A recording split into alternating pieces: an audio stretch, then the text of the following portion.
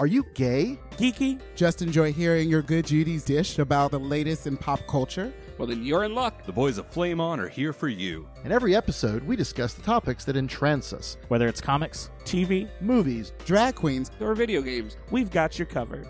So, if you're ready for your gay and geeky slice of pop culture life, then sit back and get ready to Flame On!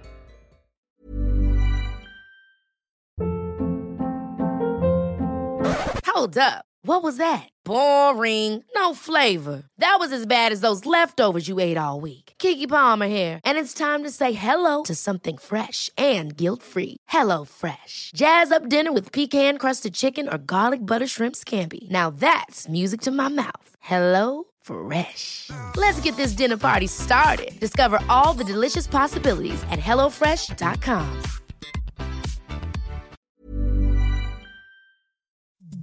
The following program is presented by the Nerdy Show Podcast Network. Geeky programming for all nerds across the multiverse. All Nerdy Show programming is made possible by 8 Comic Shop, Orlando's #1 comic shop and nerd destination, and with the generous support of listeners like you. For more Nerdy Show podcasts, community forums, and learn how you can support this and other Nerdy Show programming, visit nerdyshow.com.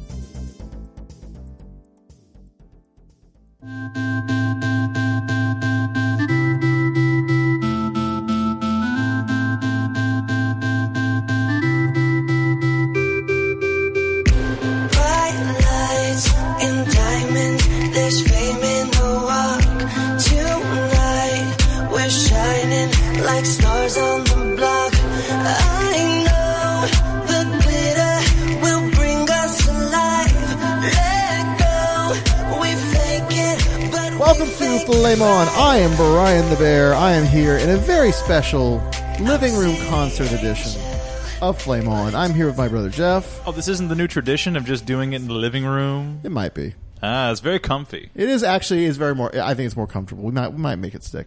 And Jared. Hi. Jared's fighting to stay awake.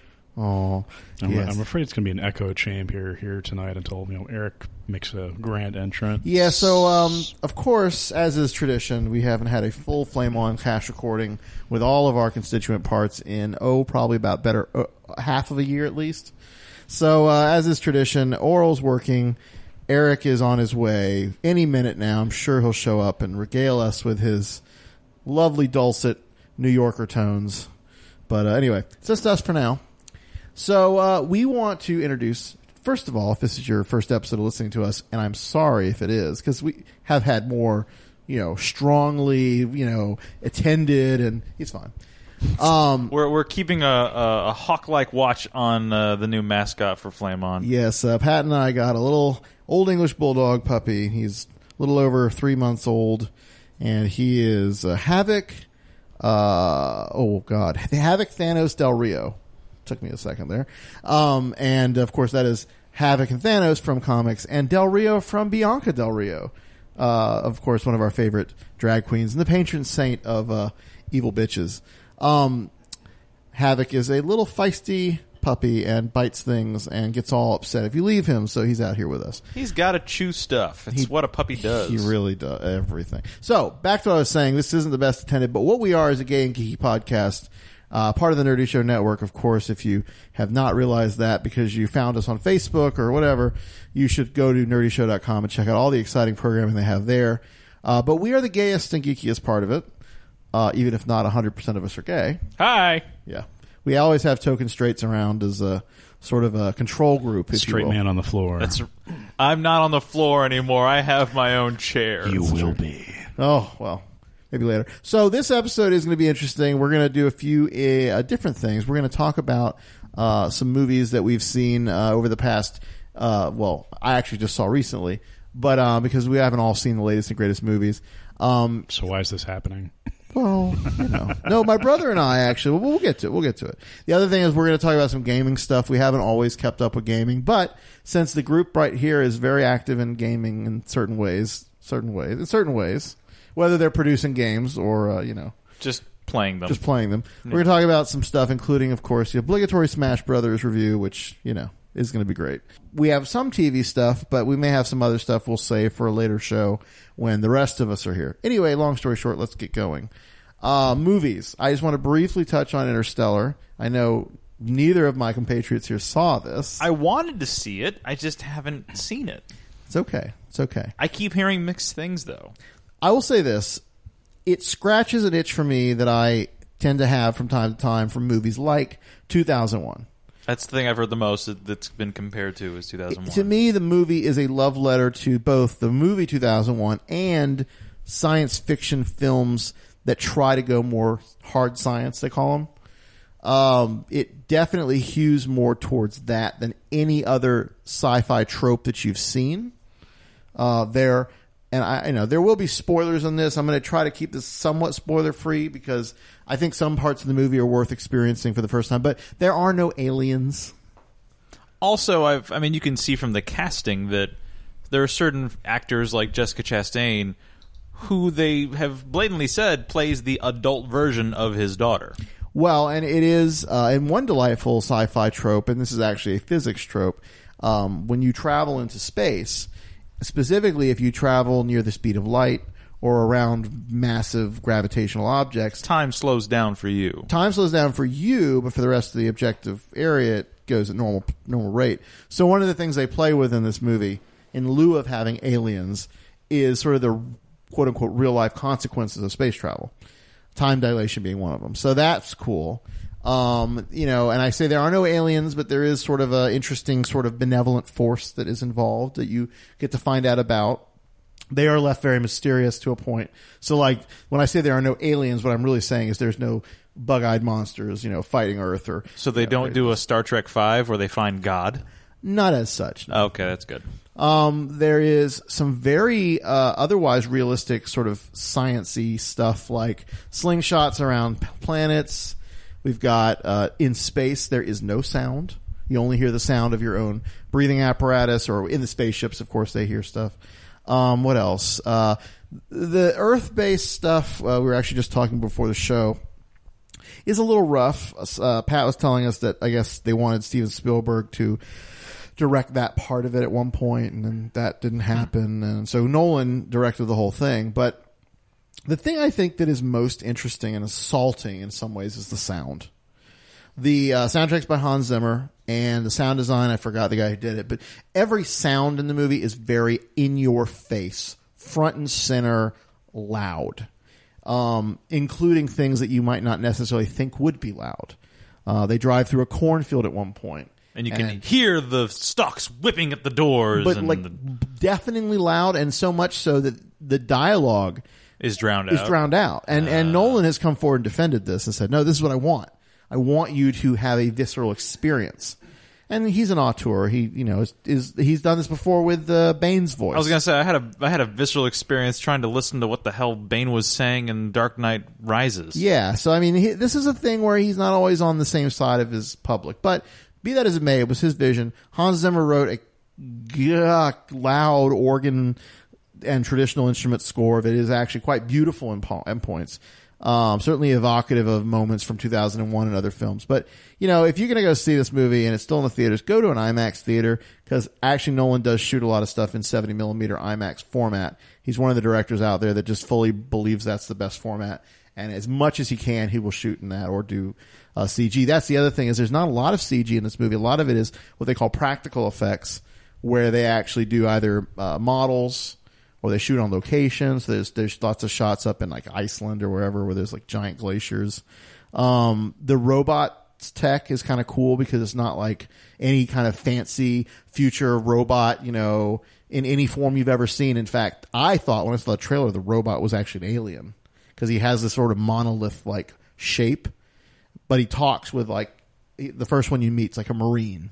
So he's like a soldier unit. And the AI is very advanced. I mean, they basically act like they're real people. But they remind you constantly that they are robots or they are AI, because they tweak their, the humor filter or percent of truth level. Like they're constantly kind of joking about that they can change those different settings. So I really enjoyed it. And my partner, Pat, as you know, the Talking Bearskin Rug, did not enjoy it as much. I would say this is a divisive movie, not just for that, but for many things I've heard. But I would say if you are a fan of hard sci-fi and classic, like Earth going into space sort of exploration books or movies, 2001 again being one of the most common to give as an example. Highly recommend. You'll get a lot out of it.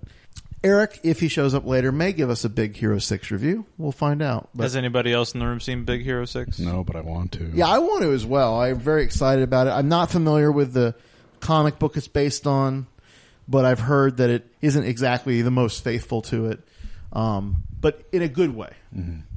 Speaking of that, I actually had the pleasure to sit down and watch Snowpiercer. Okay.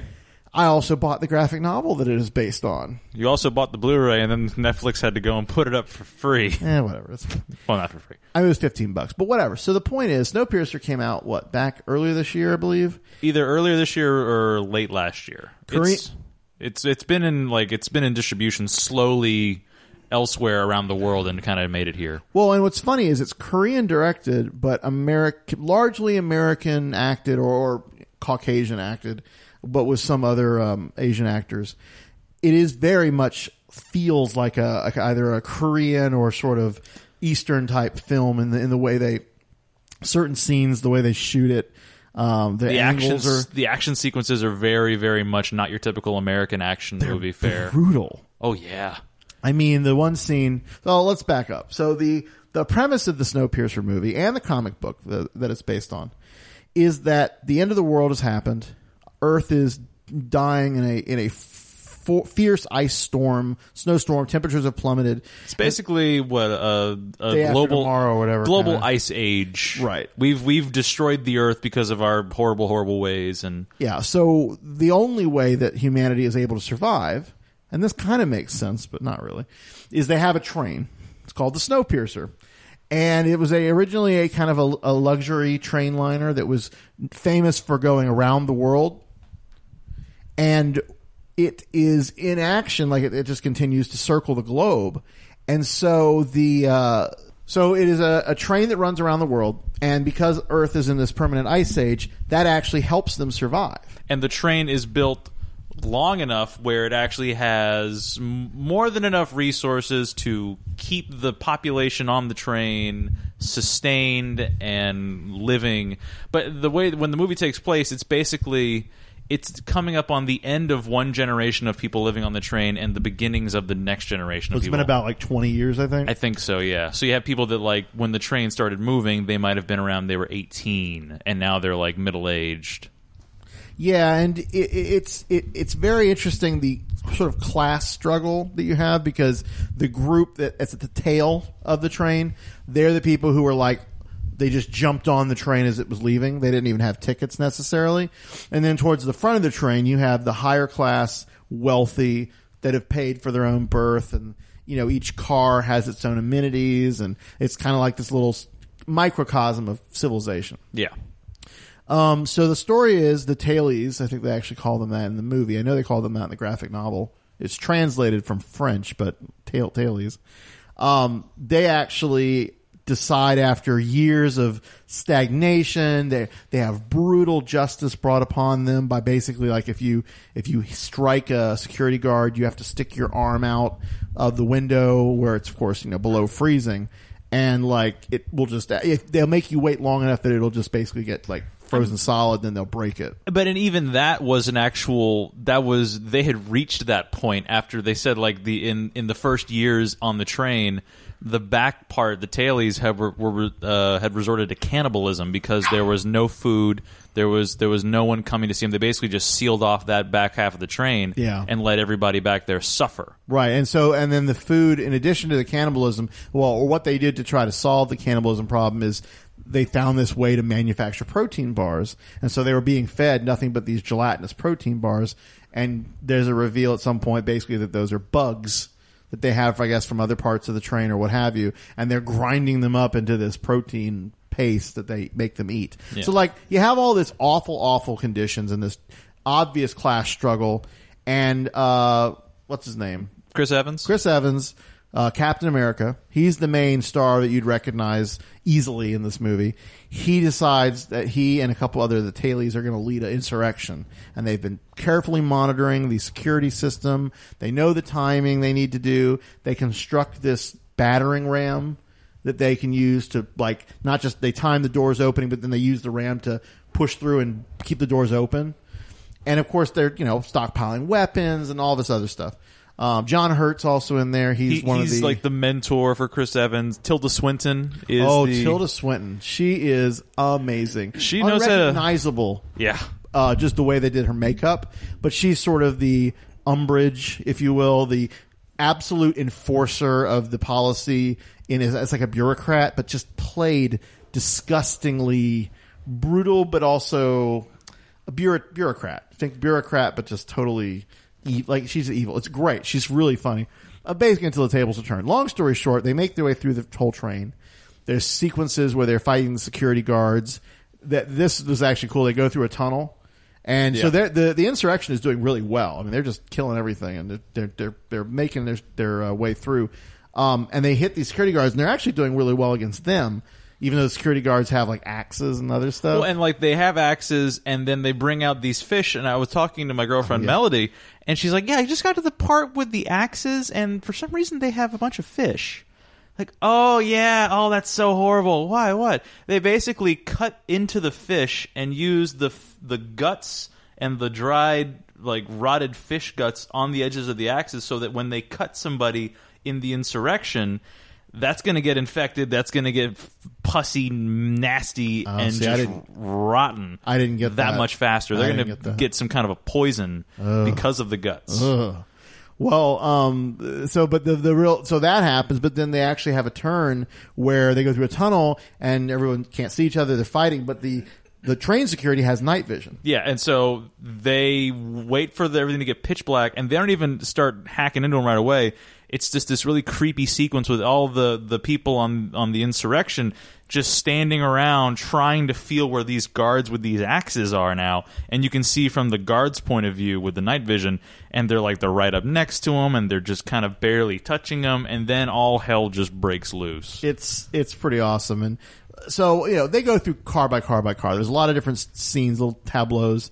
And they basically go and confront the creator of this engine, played by Ed Harris. Ed Harris. In his most Ed Harris role since The Truman Show. Oh my God! Well, it's similar in a lot of ways. I actually read an interesting analysis of Snowpiercer. This is what got me interested. They basically said that Snowpiercer as a whole is a Gnostic parable, because you have this sort of idea that the world as you know it isn't the real world, and you're trying to fight the demiurge, which is the creator of the fake world, so to take power and bring back your own divine spark, and and the real world, of course, is the world around them, the frozen world, but then the train is the fake world. And, it was a fascinating analysis. I mean, it's very similar to what they did with The Matrix, and other sort of Gnostic-inspired works, The Invisibles by Grant Morrison. Now, some of my friends that have seen it have had the complaint, and I can agree to a certain extent, that the movie is a bit uneven when it comes to what each person who's acting in it thinks they're doing. Because you have the people like Chris Evans and John Hurt, maybe not Ed Harris, because I'm pretty sure he knew what he was doing, that are in a movie that's very serious and very noble and very passionate. And then you have people like Tilda Swinton and Ed Harris and a couple others who are hamming it up over the top. You get a wide range of performance, which I actually think is more of the hallmark of an Eastern film. Right. So, I mean, again, if you know enough Eastern cinema, that totally works. It totally makes sense, and it's not a problem. But a Western audience would be kind of weirded out, and that's possibly why it didn't get a wider release. Yeah. In the West, I mean, it is just not your traditional action film. But anyway, long story short, it's a lot of fun. I think it's easily worth, especially if it's on Netflix for free. If you have Netflix, definitely check it out. Yeah, go watch it. It's a good sci-fi film. At the very least, it's kind of one of those post-apocalyptic movies that we all love. All right, let's talk TV. Now, I'm going to keep a couple of them. So we've been, some of us, myself at least, I've been watching all the comic book shows except Arrow and Walking Dead, because that's, I've been watching Arrow. I haven't been watching Walking Dead, but I have not also been watching Agents of S.H.I.E.L.D. Okay, so I'm going to say this about Agents of S.H.I.E.L.D. It's a great show. It's also up on Netflix for season 1 now. It is. Jared, you could get caught up. Could catch up once you graduate. What? You could watch Agents of S.H.I.E.L.D. What? He's enthralled with the dog. He's babysitting. The dog is trying to chew the other foot off of his duck toy that he's previously taken. That's who he is. He's the Duck Hunt dog. Oh my God, which we'll get to really soon here. So all I say about Agents of S.H.I.E.L.D. is all you haters out there hating it because last season was a little slow. It's gotten so good. Thank you, Havoc. I'm glad you agree. It is tying into the movies that are coming soon sooner. I will give it credit. It is tying into Cosmic Marvel. Yes. Which is impressive for a low-level ABC show. I mean, it's not doing it in a way that is giant budget. No. But some of the ideas they're playing with, I mean, to make a long story short, they're basically setting up the Inhumans little bit by bit. Now it's a race between them and Hydra who can get to the Inhuman city of Atalan first. Yeah, so I mean, I'm very happy. The comic book geek in me is very happy. But I'll tell you, even if you're not a comic book geek, don't worry about it. The show is written like any other Joss Whedon, although, he is just an executive producer, and his brother and I think his brother's wife are the showrunners. But it is written in such a way that the characters are diverse and they're not always good. Like there are characters like Ward, who's like the heavy sort of, double agent guy, and his loyalties go back and forth, and so you're not quite sure at any moment. And do they? I thought I saw a clip or a photo of the not Matt Bomer, but the other guy from White Collar. I don't know. He was also in Carnival. Remember Carnival? Yeah. The pitcher. Yeah. The guy who was like it's been a while. He had a busted leg. He had limped around. I don't know. I think it's Ward's brother. Oh, yeah. Okay. Yeah, he's in there. Yeah, he's a politician. It's a whole thing. But no, I will say you definitely want to check it out. And if you're into the Marvel Cinematic Universe, you owe it yourself. I'll also say Mockingbird, Bobby, from just awesome. She's a great character. The girl from G.I. Joe and Wonder Woman pilot that didn't go through. Yeah. Yeah, so she's awesome. I love her to death. As we said last week, I had a moment with her when she whipped out her sticks and yeah. Anyway, Gotham is uneven. There was one getting episode, better though. Well, sort of. I haven't seen this past week's. Well, there's one tonight, but yeah, I saw last week's and it was uneven. Okay. The one that really to me was the best was the one where all the shit hit the fan. The reveal of all the different Yep. Machiavellian. It was called like Penguin's Umbrella or something like yes, and you learn Penguin's like a triple agent. And Gordon has his whole showdown basically with Zaz, but also with the whole police department basically bailing on him. Like, that was a quality, gripping episode. He gains Harvey Bullock as an actual and that was it. Actually partner. Felt pretty good. Like I overall, that was probably the high point. The one after that, I forgot which one it was, which villain of the week it was. There was one that was like plastique kind of. The one after that was the Battle Royale. Yeah, that was corporate. awful. Yeah. Awful. And then the one after that, the most redeeming part of the one you haven't seen yet is Catwoman, or what's her name? Selena and Bruce get to spend a little time together. Yeah, because aren't they like on the run from Zaz or something like that? No, well, kind of. Selena basically goes to live with Bruce for a little while. And so they have like fun quality time. And that's, that's cute because they're kids, but you know what they're going to become. And that works. They're going to grow up to be fucking. Well, basically. So, but overall, the show is just very uneven. I'm not thrilled. Constantine or Constantine, depending on your preference. We just found out today NBC is not going past 13 episodes for season 1. Which actually this is a very strange. It is, but I think I actually like it because it makes them not. They have to focus the story a bit more to tighten it up. They can't just let it be like just stupid villain of the week, which it could easily be and be awful. But doing it now, do they have a time to course correct? What if they had thrown in a bunch of filler crap I don't know. for the first 13? I don't know. That's something we'll have to see as it airs. But and it's not a guarantee either. NBC did not guarantee this is season 2. Basically, they're not buying the back 9. Right. But they're also not canceling it. See, a lot of times the way TV works is you do a 12 or 13 episode, whatever order, and if early showings are good or your ratings are good enough, they'll order what they call the back 9, which brings you up to the typical 22 episodes. Well, in this case, they're not buying the back 9, but they're also not saying it's done. They're just going to do that initial run now, take a break, and bring it back as like probably either a mid-season replacement or second season or whatever. That's smart because I think a lot of television gets watered down with 22 episodes. Definitely. You can really sustain it. Even S.H.I.E.L.D., Agents of S.H.I.E.L.D. has that. Especially in the first season. But then you see when a show is on point, a show like personal favorite Hannibal, when they only have 13, Yeah. and they make use of every episode perfectly. Yeah, Hannibal is a great reason, a great show, a great example of a show that has only a finite amount of time to get in, get out, tell the story, and it does it amazingly. So Constantine's coming back, but like I said, the episodes have been mixed. Yeah, some are it's- okay, some are not okay. It has a very X-Files sort of 90s Yeah, I guess I could see kind of that. feel. Constantine himself, I think, is good. The supporting characters are interesting, but If anything, it's I don't know. a lot of the scripting and the dialogue is kind of weak sometimes. Is some of the jokes feel very, very on the nose, and I have the same complaint about Flash, even though I love Flash. Sometimes the dialogue is just okay. Come on, this is just really cheesy. Flash does the opposite. Instead of trying to be like dark, gritty, whatever, superhero horror, it's doing the pop bubblegum CW episode of the week with the romance and the soap opera stuff. It's playing that a lot harder. But overall, I think it's still fairly good and consistently entertaining. But Yeah. there are lines that are cheesy, and there are like the Clancy Brown General Ealing character was Yeah. like kind of ridiculous. Just a one note. Yeah. I am excited to see because they already are pushing along the mystery of Flash's origin. It's at least his mother being killed, and there's been some progress in sort of Professor Wells or Dr. Zoom or if Professor... that's who he is. Like, there's still not a clear. It'd be a nice little twist if he was Bart Allen. I've put forward that he could be Bart or he could be Barry, because in the comics they actually did like Barry is evil from the future. Like he realizes he screwed up his own life so much and he has to make these terrible decisions that he actually goes back and tries to course correct. So, but I mean, I don't think they're going to have Barry Allen killing his own mom. I mean, that seems a little too far, I think, for TV. So it's probably Zoom, Reverse Flash, whatever. But Because what do you call him? Because Zoom's kind of stupid and Reverse Flash is even worse. well, I like still how they basically, the one guy, Cisco, keeps making up names. yeah, that's and, funny. and it's like sort of his in joke. So they don't actually call the characters that ever, other than that one time.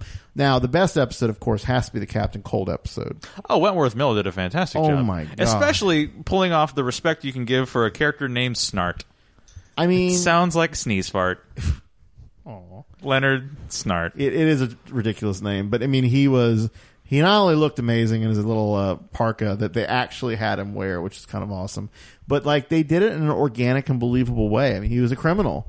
He was a hardened criminal, and he came into this tech. And yet he does have some kind of a code because he hates people that can't live up to the expectation. If they're not holding their weight, you're out. I mean, it is exactly probably one of the most literal translations of a character I've ever seen from comic book to TV. Did Johns write that episode? Johns is an executive producer, so I am not shocked that this is the case. Oh, and they've already started setting up the rogues. I mean, not only do you have Weather Wizard at the beginning or whatever, but I mean, they basically at the end of the Cold episode introduce Heatwave indirectly. And that was played by his co-star from Was Prison it? Break, the brother from Oh. Prison Break. I didn't realize that. Dominic something. I forget what his name is. Well, I'm very excited to see them come back. I'm not watching Arrow, but I heard it's good. It's good. It's I got good. They're to doing. meet Felicity from Arrow. She's pretty funny. Oh, what at New York Comic Con? No, I meant on she was on. On Flash. Yeah. You I meet mean, her in person. Sorry, I didn't mean to entail that. I don't know. You go to a lot of conventions. I figure she might be at one. No, but she's a lot of fun. I could see that the extended Arrow family is kind of a nice part of that show. They're doing the whole Ra's al Ghul overarching story this season on Arrow. So they're hinting. I mean, like first couple episodes was League of Assassins. Then they pulled it back a bit because what's his name? Malcolm Merlyn, played by Barrowman, has also become a force in the season because the League of Assassins is hunting John Barrowman. I guess so he's not a straight up bad guy, but he's sort of he's mostly bad guy. He's a bad guy with layers because he's like an onion. He's got layers. That's good. He'll also make you cry. Oh, of course he can. I guess Oliver's sister in the show is also Merlin's daughter. Oh. So he's got an investment. He wants to protect his daughter. Oh, wow. So they're actually, I mean, John Barrowman does a great job on the show. That's Yeah. the one reason that Melody finally picked up the show and caught up on 2 seasons worth was because John Barrowman would play a bigger part in this season. I need to catch up because I love Barrowman and I want to see him in this role. So it's on my list of things to catch up on. And he plays an even bigger badass. I mean, he wasn't an outright badass as Captain Jack. He's an outright badass as Malcolm Merlin. Good. No, I think that's one of the best ways to use Barrowman is let him be a badass, let him get out there and do his thing, but have that confidence that you get. But yeah, what is some of this? They're about to do the Flash crossover. Yep. I might end up starting there, seeing the both, and then go backwards and sort of work back. With the Boomerang. Oh, yeah, that's right. Oh, He's yeah, especially because I love Boomerang. He's one of my favorite. And the actor who they're getting to play him is actually from Spartacus. So if you like the Spartacus show. And I do like Spartacus. Jared, did you ever watch Spartacus? Why not? That's a great show. I know it's a great show, but do I look like I have time? No. Did you? It ended a few years ago. Here's the thing. No, this is what you do. I'm telling you. It's background man candy. I know. I'm aware of the screenshots that have circulated the internet. I watched some of the show, but overall it was awesome. Just background man candy. Like I don't think there's ever been a show quite like that that's had such excellent and the gore and all this other stuff. I mean, it was really a man's show. Like you could be into the sex, you could be into the hetero or homosexual sex, the blood, the gore. It was awesome. So it's just a hyper masculine show, is what you're very saying. Okay. incredibly hypergonadism. It's crazy. Okay. Let's talk about, because you're not watching American Horror Story, right, Joe? Nope. Yeah, I have. Every time I hear something good about this season, I hear something bad right after. It's just it's more of the same. In some ways, it's awesome. There's certainly new aspects to it. I will just say this: Michael Chiklis. Who the hell does he play? The strong man. And he is revealed to be a closeted homosexual. And of course, he's a bit bearish. I mean, he's not like Mr. Bearded or anything, but I mean, he is quite a hunk of man. So, for all of you Michael Chiklis fans out there, you do owe it to yourself to watch. Who was it? Was it Family Guy that made the joke that Michael Chiklis just looked like a pair of testicles? Oh, I mean, that's fine. He kind of, in a good way, I think. Just the hairless, ball sack. Yeah, he does kind of look like that. Now, Doctor Who. Because I know you watch it. No, I did not finish this season. I got through. Okay, Havoc, stop chewing on the mic wire. Not what? Nice. Let's see. I got through Kill the Moon. And thought I was going to lose my shit. That episode was fucking retarded. And I'm saying, nope, I'm done. Wow. Not because of the concept, but because of the preachiness at the end of the episode and the thinly veiled metaphor for a woman's right to choose. Like, are you fucking kidding me? This is offensive. Wow, I didn't even think about that. I really, that Let's just throw these three women in a room because, it's their right to talk about if a baby lives or dies. Like, oh my God. Wow, that's interesting. I mean, literally did not even occur to me that was what they were doing. But, I mean, it makes sense. I mean, I totally see it now. So here's the thing about Doctor Who. I'm very mixed about this because I love Moffat. I love his writing. I actually am a full, I was just gushing about this on Comic Book Bears. So if you want to hear me really go crazy and gush, go listen to that. But the thing about this Doctor in general, he's very unlikable, but intentionally so. Capaldi has basically come out and said, look, I don't want you to like me. Oh, yeah, he said when he took over from Matt Smith, he believed that there were a lot of kind of bad habits that had built up over the past few Doctors. Right. And he is taking it back to the Doctor as a dick. Right. And so to me, Kill the Moon... And you shouldn't outright trust the Doctor. Exactly. And Kill the Moon is a good example of that. Because he kind of doesn't give much of a fuck. He's kind of like, nope, here you go, you're done, go, do it, this is your call, it's not me, I'm checking out. But also offensive if you look at it in the context of the woman's right to choose, of the man just going, "Yep, it's your decision. I'm taking a back seat to this opinion. This is yours." Like, nah, motherfucker, you're a part of this. Well, you have to stick around. I mean, if it was his space semen that impregnated the moon, then I would agree more that in this case he is part of it. But long story short, I believe the redeeming factor was he trusted Clara's decision and her character so much that he knew he was leaving the situation in good hands.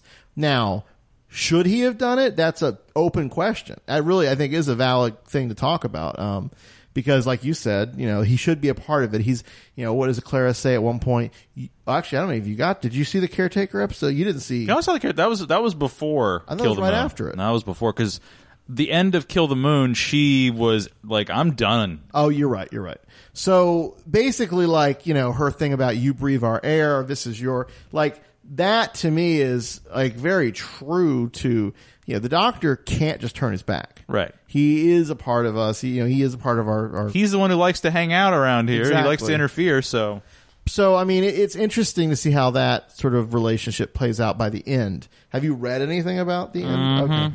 I mean, I will tell you, the end of the series, first of all, Missy... Also, I called that shit from episode 1. Well, we all did. We all knew Missy was... Spoiler. We all thought it was... No, it wouldn't be that obvious. Well, yeah. I mean, basically, Missy, Mistress, Master. I mean, okay, there you go. Yeah. Although, when they filmed it, did you know that the dialogue said something like, she's like, I am the royal, or basically spelled out Ronnie.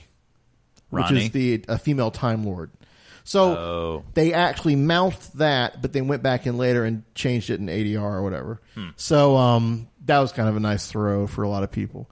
But no, I love Missy. I think she's amazing. Michelle Gomez, I started watching Green Wing, which is a British, like, it's kind of like a Scrubs sort of show, but only in the sense that it's a comedy set in a hospital. It is nothing like Scrubs in terms of the humor. Right. Though both have sort of a flair for the wacky. This show is way weirder. Brian from Spaced is in it. Okay. As one of the doctors. And some other actors, British comedians you've seen. What is her character like? Is she a little bit more loosened up, a little more wacky on that show? Completely. Like, you really owe it yourself. And it's on Hulu.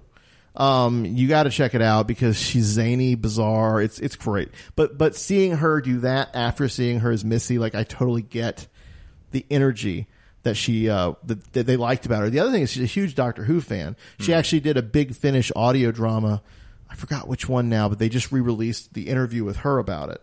And she actually is like, I want to be the Doctor. She's like, I want to play the Doctor someday. Well, that's what everybody, after the review started coming out for the reveal for these last couple episodes of this series, like, this blows the doors off the concept that you can't have a female Doctor from here on. Now is it possible of the next cast choice could be a female? No, absolutely. And I think that is an important thing. And I think that having, some people might be offended that it's a villain as opposed to the hero, whatever. The point is, she's a fun character that they actually had to make less fun and make more manic and make more brutal in one of the things that she does. It's like we don't want the audience to actually start liking her, but more I mean, than the Doctor. It is completely natural to love her.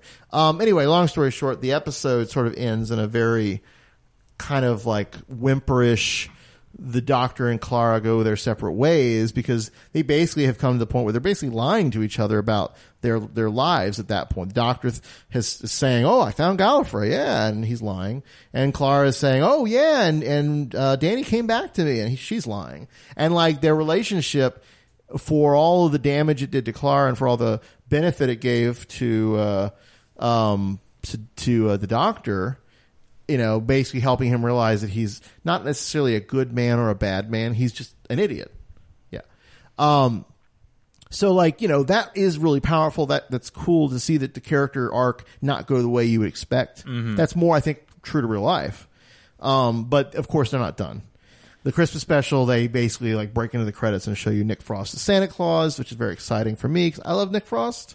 Is that at the end of the episode? Is this the conclusion of Danny Pink and all that stuff? Because okay, well, unless they do something, he's pretty not there anymore. Because then when they were talking about the casting, they're like, "Oh, is he the next companion?" Like, I don't know how they do that. I mean, it's possible that they find a way to give him a happy ending, but honestly, I don't think that's what they're going to do with her. I don't know that they're going to kill her off because it's pretty much the worst kept secret in the world. She's not coming back. Right? She had announced early on in the series run that she was done after Christmas. Yeah, but then it kind of got pulled, and who knows? But long story short, whoever they do as the next companion, hopefully it's very different. I mean, I would if it's a woman, if it's a man, if it's a mix, like I don't care, but I do want to see them do something a little different than just, oh, it's another girl from modern England. Yeah, I could see that. I would love to see him give an older companion because I think they gave a lot of good energy when they had Donna Noble for the Doctor. And plus, with Capaldi being slightly older,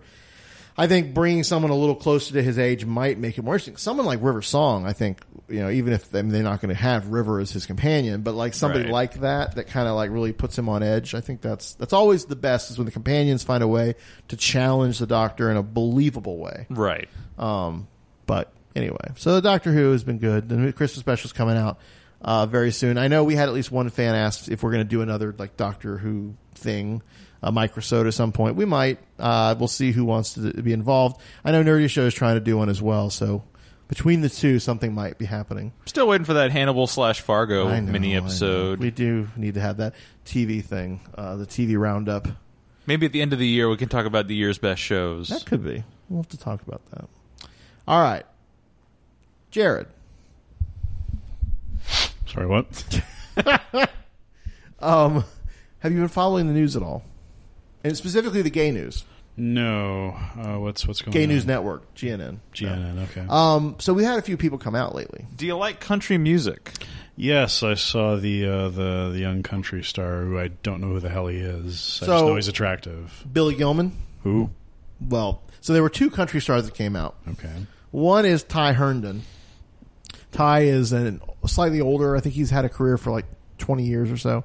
And he's come out sort of not past his prime, but I saw at least one person on Facebook say something like, it's not as brave when you come out after you've had a decent career run and you're an established figure. But whatever. He came out. Good for him.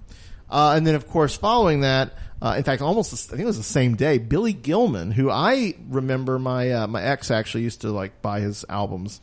He was like a very young country singer, obnoxiously young, like just kind of like the male equivalent of Charlotte Church, if you know who she is. Yeah, but I actually like Charlotte Church. But he came out, and I believe he's in his 20s at this point, and still somewhat young in his career in the sense that he's not as widely known as Ty, but he was inspired by Ty coming out and made that decision. So that's big if you're into those country music things. I honestly don't follow it as much, but anytime someone comes out, we celebrate them and say good job.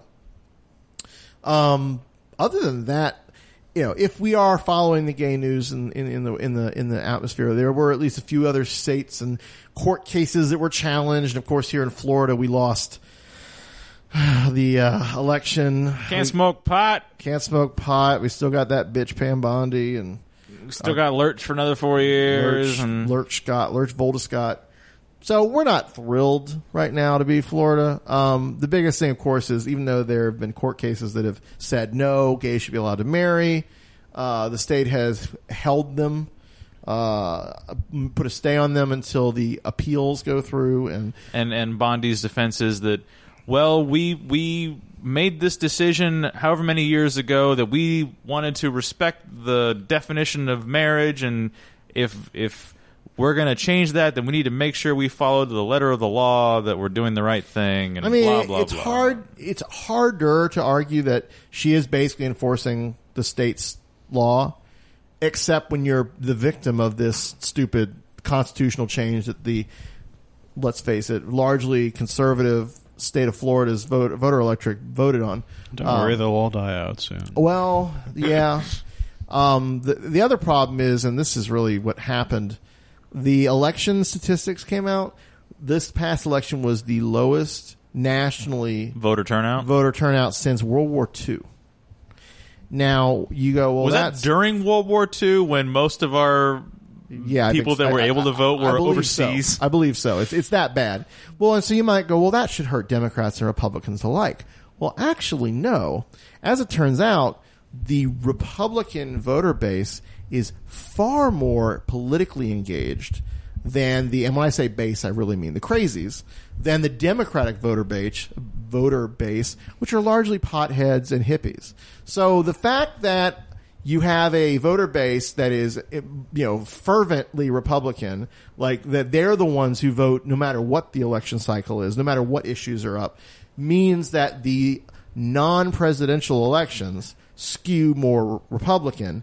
But then it also then means the more better representation of the voter base with the higher turnout for the presidential election skews more Democratic. So what that actually translates to, if everybody just fucking voted, we would actually have a more Democrat-leaning outcome, at least the way things are going right now.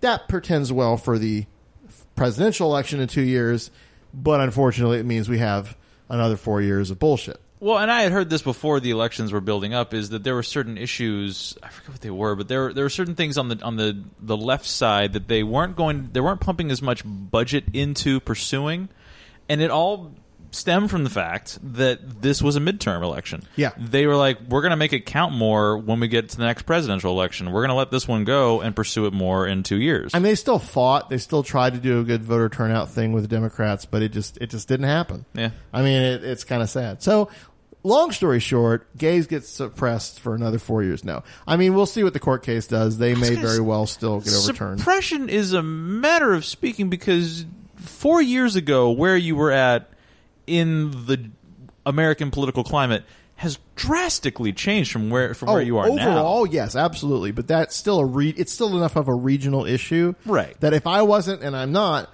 living in an area where this has been overturned and I can get married, then it's just as bad as if everybody's like that. You know what I mean? Right. Like it's hard to think nationally. Hard to see the forest for the trees. Right, because all you're really governed by are the trees around you. Right. So it's just whatever.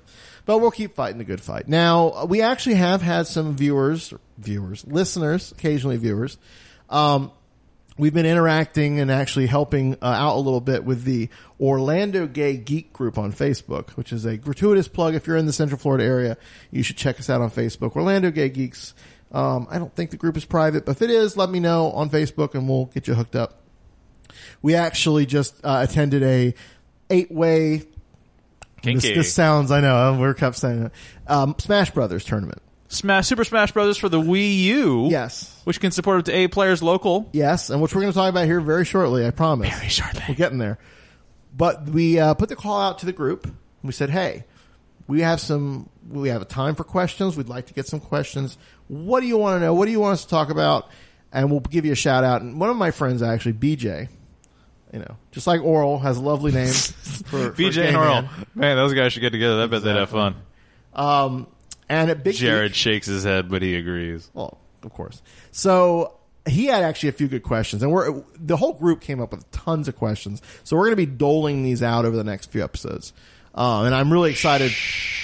Well, in the sense that some of them will be coming back to when Eric and Oral are here. We'll be revisiting.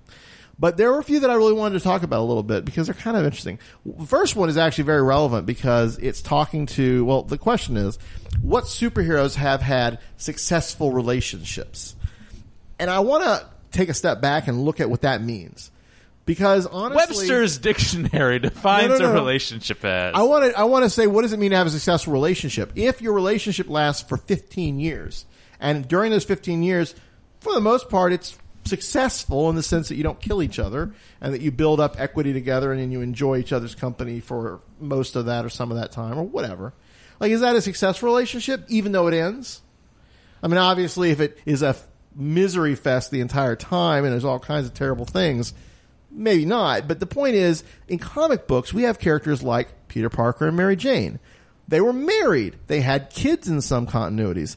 And yet, eventually, they're not together anymore. Jose Quesada decided that, that's stale. For whatever reason. Yeah. I mean, the idea, I think, in a superhero world is you need to show options. These characters need to have the ability to be different and to have different people to play off of. So if you marry them off, they become boring. Right. Lois Lane and Superman, same thing. In fact, right now, Superman's hooked up with Wonder Woman. Is that still happening? Yeah, still happening. Wow. So, what does it mean to have a successful relationship? Other ones, though, that have had relationships, of course, I think probably one of the most successful are the Dibneys. And you might go, who the hell are the Dibneys? I mean, did they resurrect Sue in the new continuity? No, but look at their relationship. No, they haven't brought either one back, as far as I know. So the elongated man was. It was the Fantastic Four's Invisible Girl and Mr. Fantastic knockoff in DC. Kind of. I think they might have predated. I don't remember. But anyway, they were basically together from their entire run. I think in the beginning they were sort of just dating, but then they quickly got married. And it took killing her off in Identity Crisis for their quote-unquote relationship to end. But it also took killing her off to make those two characters relevant. Well, that's true too. That's the other thing is, can you really give credit to a superhero relationship because they didn't appear in stories, or at least as a factor in stories, for many years because nobody thought they were very interesting? Yeah. How about Apollo and Midnighter? I don't know much about them. Apollo and Midnighter have pretty much been together almost from the beginning. I think either, and this might be when they brought him back for the New 52. This is where it gets a little murky. But there was a period where they were sort of courting. But I think they originally were created together as a couple. Yeah, as a couple back in the Authority. Yeah, and they had an adopted child together, Jenny Quantum. But also they. I know they had some, like, not breakups, but they certainly, like, one of them got killed or one of them was whatevered, and they are now currently not together because Midnighter's off kind of following Dick around. Literally, Grayson. But yeah, I think in their best incarnations, they were a successful relationship. I mean, the amount of drama that was depicted between the two, which is potentially a measure for success if you don't have a lot of drama all the time, and things are pretty mundane, that's actually, I think, successful, even if for some people that's boring. And what about, Hulkling and Wiccan from Young Avengers? And they have been together for most of the time, with a little bit of drama in the last incarnation, certainly. But that was resolved successfully, and they're still together. Do you define this relationship as completely a sexual one? No, it doesn't have to be. Because in the more recent continuities, Rocket Raccoon and Groot, what you would say are a successful relationship. Like Abbott and Costello. Exactly. Yes. It's a bromance. A bromance. There you go. There are, however many of those in comic books you look at. I mean, what? Green Arrow and Flash. Superman, Batman. Well, they've tended to err on the side of they're always antagonistic towards each other. Or they go back and forth. They're frenemies. Yeah. Sometimes, yeah. No, I know what you're saying. I mean, that's the other problem, ultimately, is it depends on, you just gotta wait for that one writer to come along and go, fuck this, I want something different. Well, and that's right. That's why I think the default state of a superhero character, at least in the romantic sense, is single and available. Right. But even in the sort of loyalty as your best friend, whatever, keeping their it's options drama. open. You want there to be, if everybody always gets along and everything's always peachy awesome, there's no sense of struggle, conflict. It's boring. And that was honestly like, okay, in recent years when Hawkeye came back and they had Mockingbird. There's never been a faster or easier way to start your weight loss journey than with PlushCare. PlushCare accepts most insurance plans and gives you online access to board-certified physicians who can prescribe FDA-approved weight loss medications like Wegovy and Zepbound for those who qualify. Take charge of your health and speak with a board-certified physician about a weight loss plan that's right for you. Get started today at plushcare.com/weight loss. That's plushcare.com/weight loss. plushcare.com/weight loss. Ever catch yourself eating the same flavorless dinner 3 days in a row? Dreaming of something better? Well, HelloFresh is your guilt-free dream come true, baby. It's me, Keke Palmer. Let's wake up those taste buds with hot, juicy pecan-crusted chicken or garlic butter shrimp scampi. Hello Fresh. Stop dreaming of all the delicious possibilities and dig in at HelloFresh.com. Let's get this dinner party started.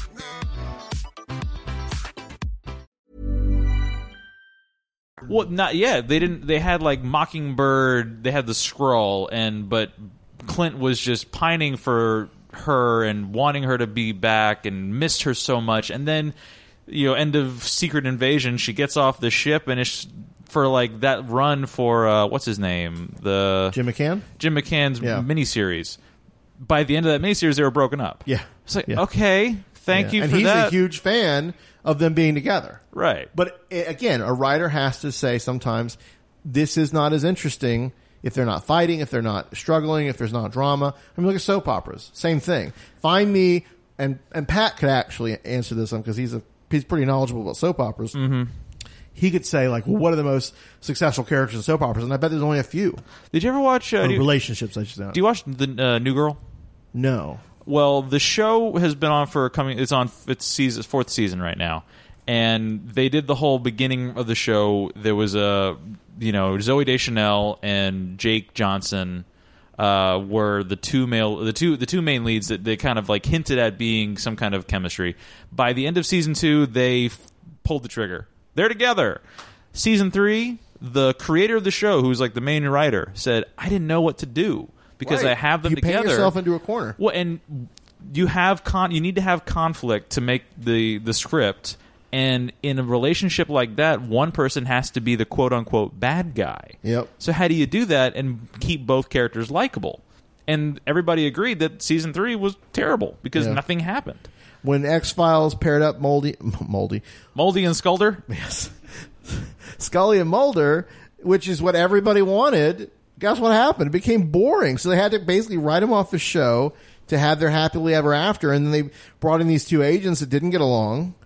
And it was still not great, but it was whatever. And then they, of course, have to end it with some potential drama too. And now that they're back, well, they're back in comic form, but even with that second movie, it wasn't all wine and roses. I mean, right. It was a struggle. There was some estrangement. Yeah, I mean, this is just how you do it. So now, to give a complete different example, even though we're not on comic books, in the realm of Friends, the show Friends, when they made the creation of Ross and Rachel and how it was so, oh my God, it was so roller coastery. When they paired up Matthew Perry and Courtney Cox, they made it as the exact opposite. And they had a solid, good relationship. From then, they showed the progression all the way through. They dated, they lived together, they got married, and by the end, they had kids. And there was never any kind of relationship drama, right? That wasn't easily solvable or just some. And here's what I maintain, because this is what other people have said. Now, admittedly, I'm not a writer like I'd like to be. I've not had this problem yet, but I do believe that a really good writer can make a family or a relationship that ultimately ends well work. Hickman did it with his Fantastic Four run. Yes. He absolutely gave drama, put conflict in among Mr. Fantastic, Reed Richards, and his wife and his family, estranging them from each other. But by the end, it built it into a stronger, more cohesive whole. That arc is a good arc, and it works, and it can be done. But it takes a writer to commit to that sort of longer story. Right. And you don't see that as often. James Robinson is doing it somewhat with Fantastic Four right now. Even Hickman, who uses the fantastic characters in the Reed and Sue in the New Avengers and Avengers, is playing with that idea by putting them at odds at first, right, and then revealing over the course that, oh, actually they're not. Like, she's basically just kind of a double agent. I don't know if you've been keeping up with the... Haven't read a single book. I've been running every time I have a free moment. Yeah. So anyway, that's a good question, and thank you for BJ for asking that. Another one is diversity in film and comics pandering to audiences, i.e., changing race of heroes, ethnic or sexuality. Is that pandering, or does that actually sort of give a more diverse experience, appeal to a broader base, etc.? I like to think back to Miles Morales and what Brian Michael Bendis said when he created Miles Morales as a black Spider-Man. He's like, I want there to be these kind of characters that were, for me, a little kid from Brooklyn or a little Jewish boy like, Ben Grimm or whatever. I want that for my children. He actually has some adopted children who are black or mixed race. So he is trying to intentionally diversify certain characters like that, like Takio, which is his children's book, and other projects, to have a more relatable set of characters. So in that sense, I don't think it's pandering. I think it is a desire to have a more of a multicultural approach to stories. And I don't think that's a bad thing. It's a slippery slope. Well, and then you get to the thing like the new Fantastic Four reboot, and they're making Johnny Storm black.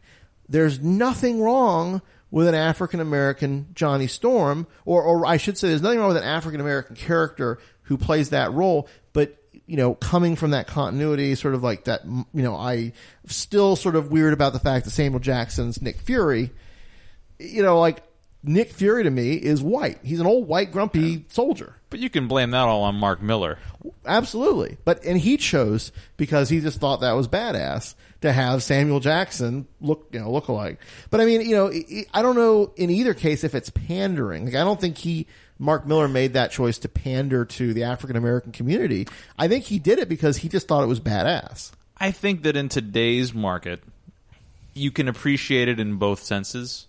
You can appreciate it in the hopeful expectation that it's not pandering, that they're doing it because they want to try to have a more diverse, multicultural experience than that has been in Hollywood and in comic books and in games and in TV shows, because games still have a very penis-driven market. Gamergate. The closest thing you see to a empowered female character in games right now is Bayonetta. And she's already buck naked with hair covering her body. And she is not buck naked. She buck naked. She just got a lot of hair. No, she's wearing a skin-tight outfit. Made of hair. Hair? I don't know. Her own hair. Honestly, I don't know. Which means, man, that's a okay, hairy so bush. we said the naughty word. And we haven't dug into Gamergate in this show in any tangible way. Oh, it's kind of... It's a it charged seems like such issue. a stupid topic. It is and it isn't, because I kind of thought at first it was a big tempest in a teapot. There are some idiots out there basically trolling to start these kind of fights and to question journalistic integrity and all this stuff, which of course has given rise to the hilarious memes that have come out with like Hitler up there on, or no, I'm trying to remember one of my favorite ones, but basically any kind of sort of not at all related to anything gamer, and then they'll slap on this thing that says, but it's about journalist integrity. Anyway.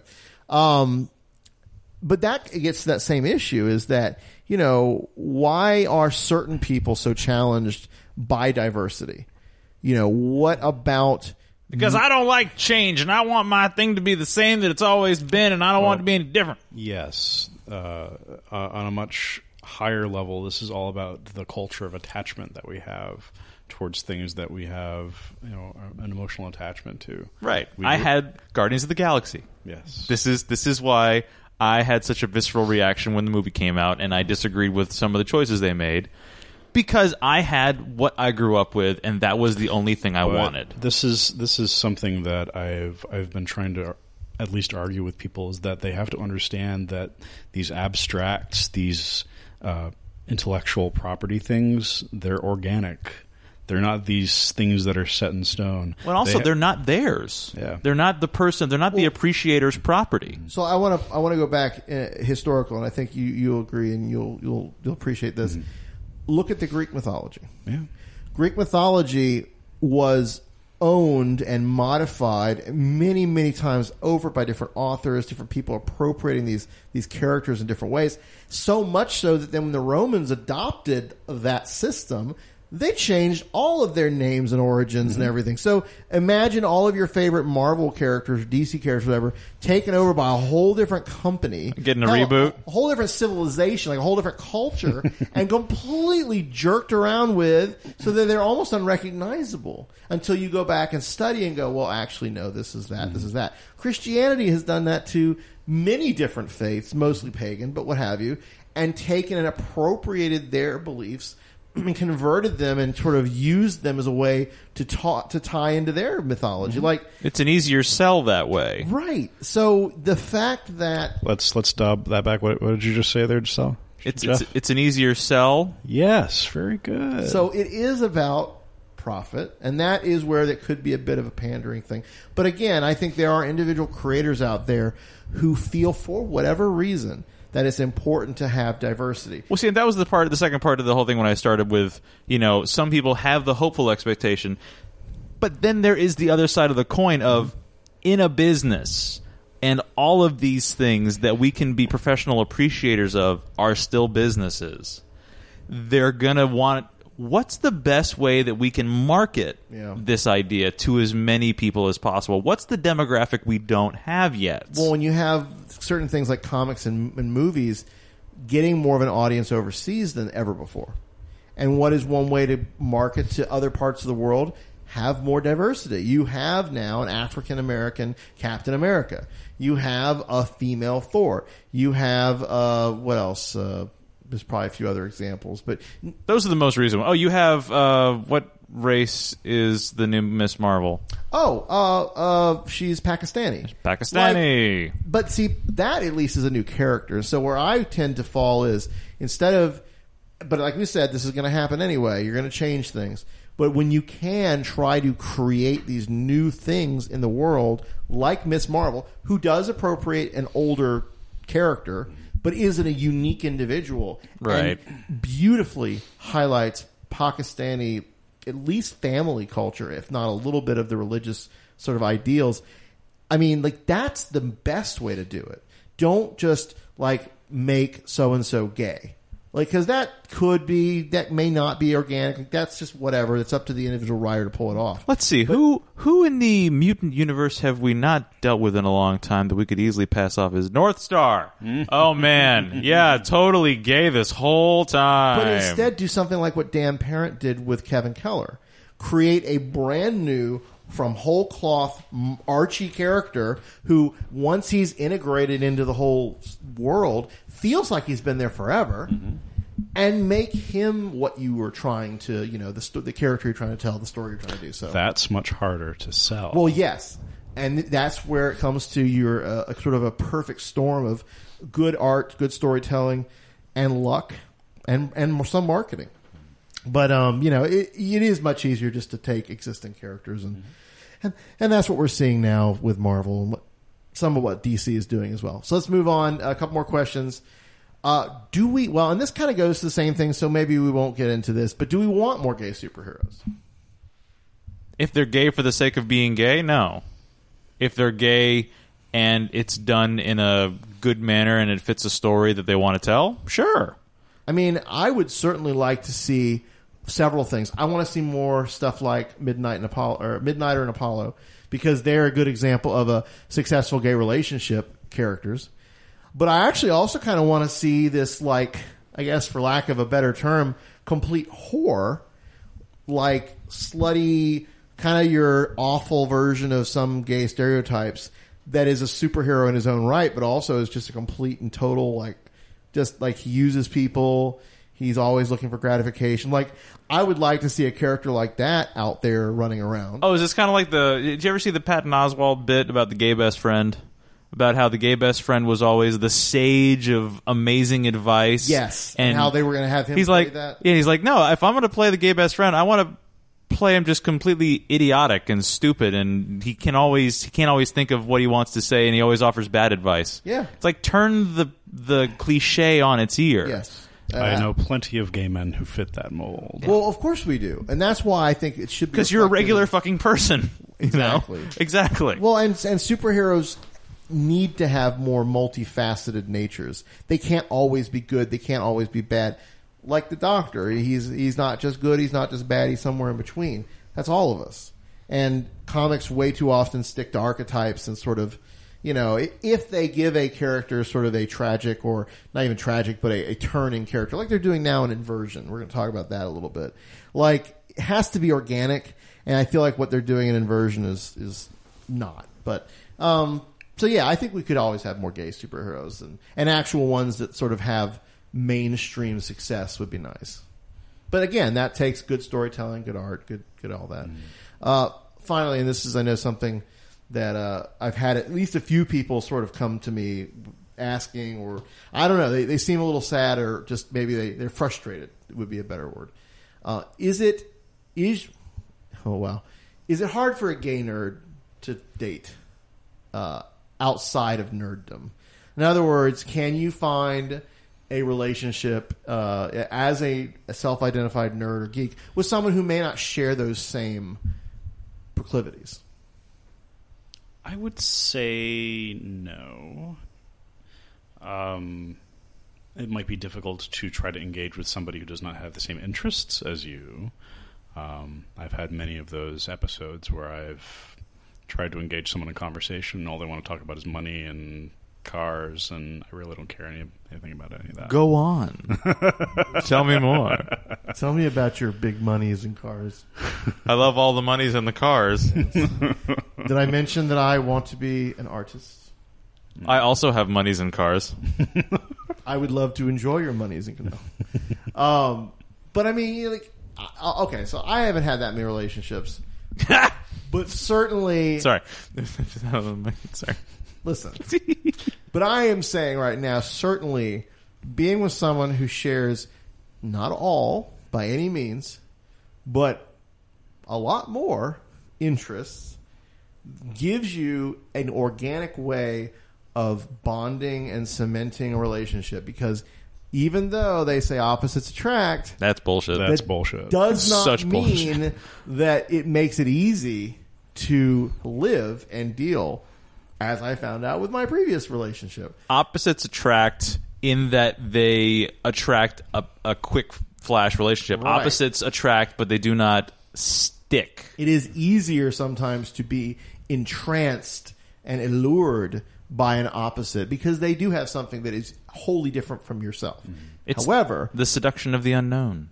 exactly. But the longer term success, I think, in relationships, it has to include common interests. Now, can you find or date outside of nerddom? Well, yes, because it is to the point now that even if your person you're looking for is like some random whatever on the street, they don't go to comic book stores, they don't do nerdy things, they don't play online games, that does not mean They're not passionate about something. that, and it doesn't mean they don't have a passing interest either. You certainly can, and I think, again, in good relationships, you can expose your partner to other things that then they may find out actually they really like.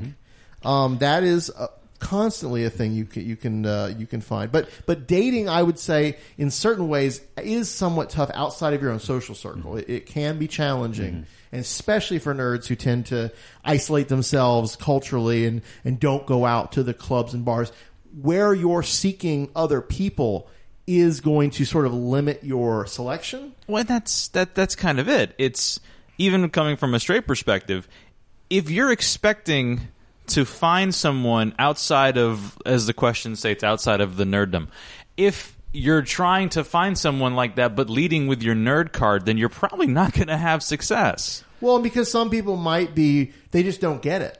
Well, also they want respond. they want to find a common ground, and if they're not a part of that kind of culture, and you're saying this is who I am, this is what you need to accept about me, but you're not meeting them halfway. Well, I have to bark at the whole notion of being a nerd, and that conjures up someone who's a constant devourer of popular culture, and that is not the case. And that's the problem I have too.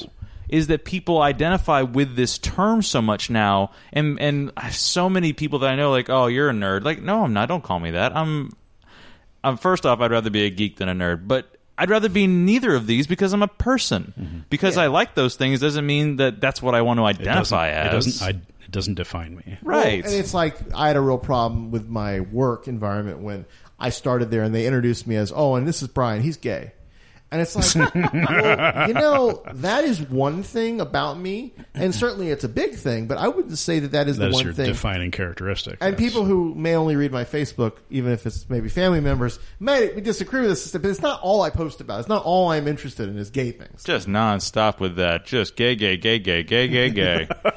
But it's like, if you get to know me, you'll realize there's many other things that I am passionate about. But what I take away from the nerddom is not so much that you are into pop culture or you're into this, but that you have a passion about something or a set of things. Yes, you can be a music nerd. You can be Absolutely. a fitness nerd. Right. Right.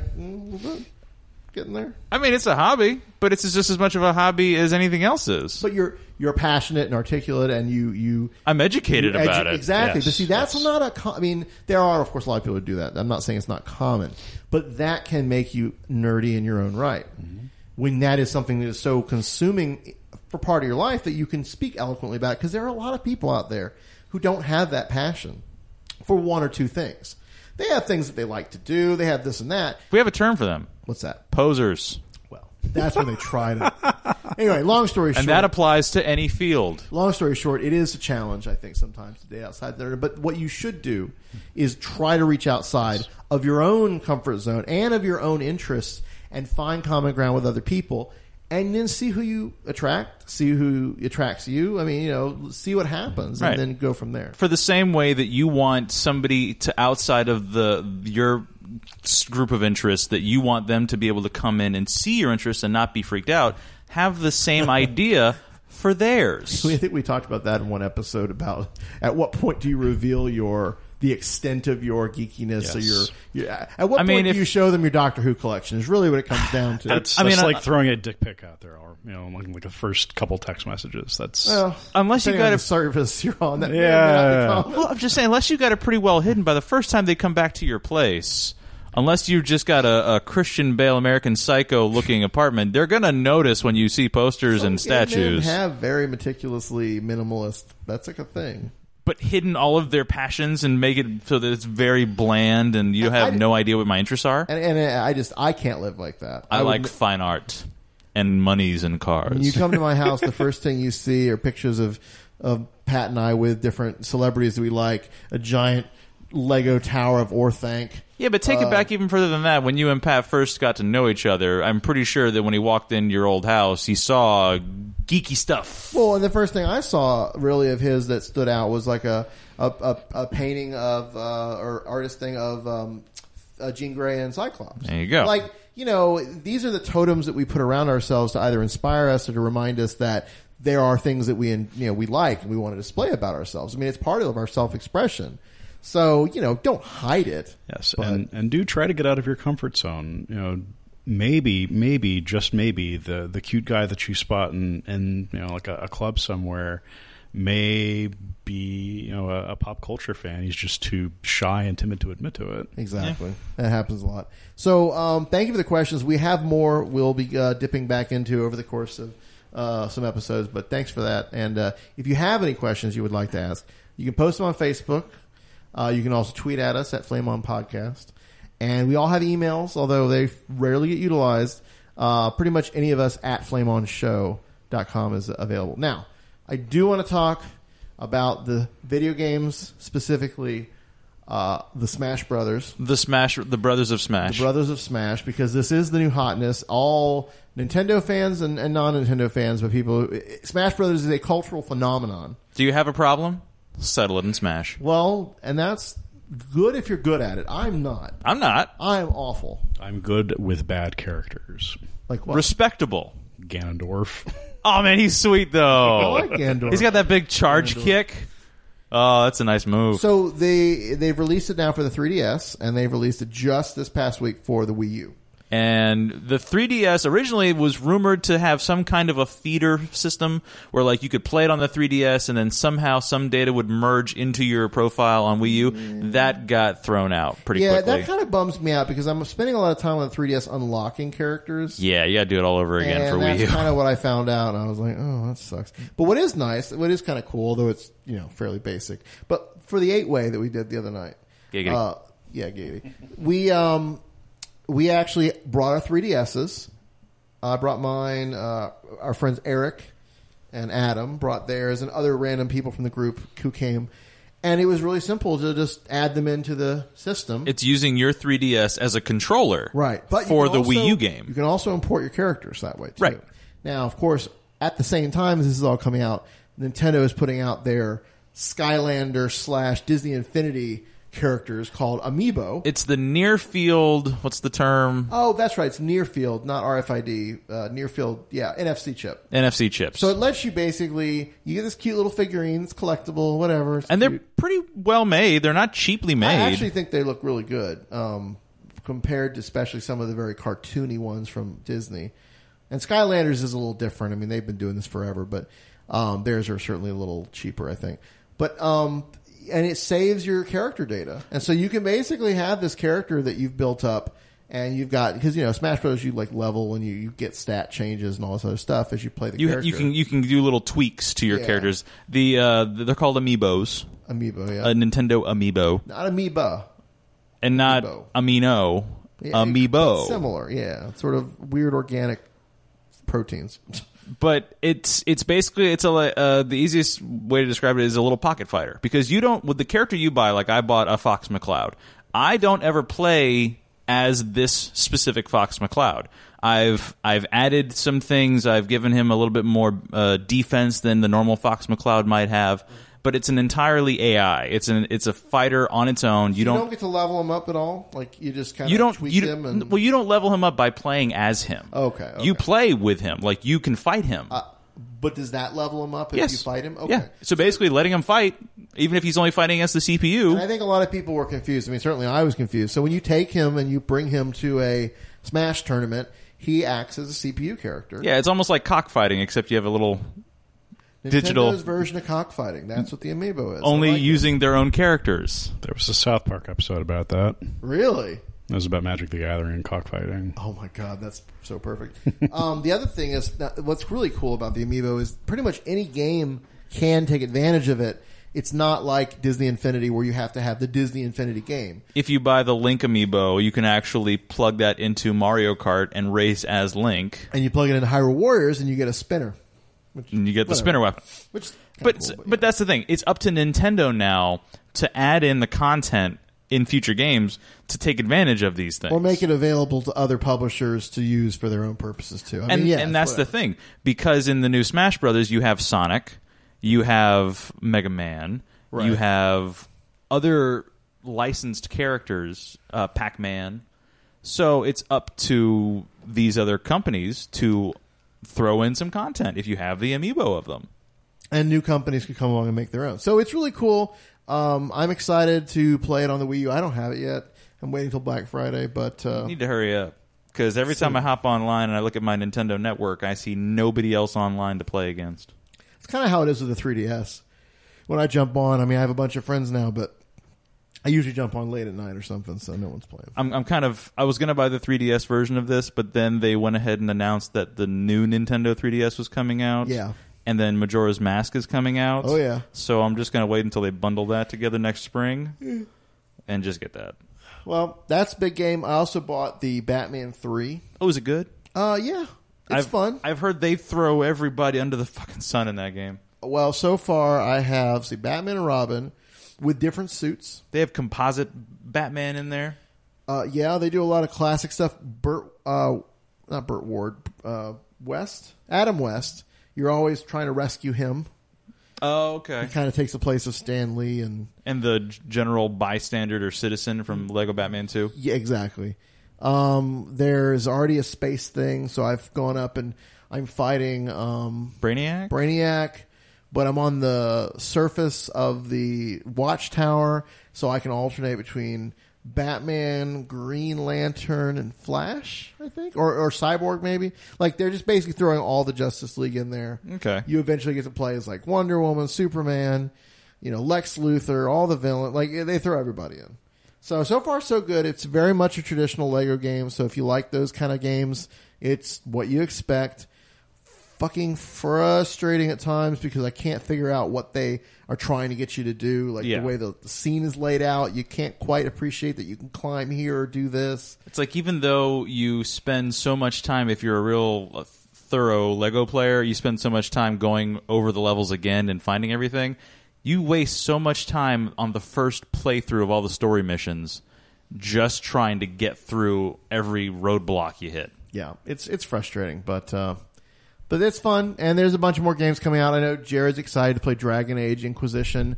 I am too. I posted that gay sex scene. Yes. Everyone talks about the Iron Bowl. Oh, well, I mean, not only kind of a cool character, but that he is, I guess, a potential suitor for your character is kind of nice. I'm just excited because I love the universe they created with that series. I played the first one, Origins, I think, and I really enjoyed it, but I didn't finish it, which I really should probably do that.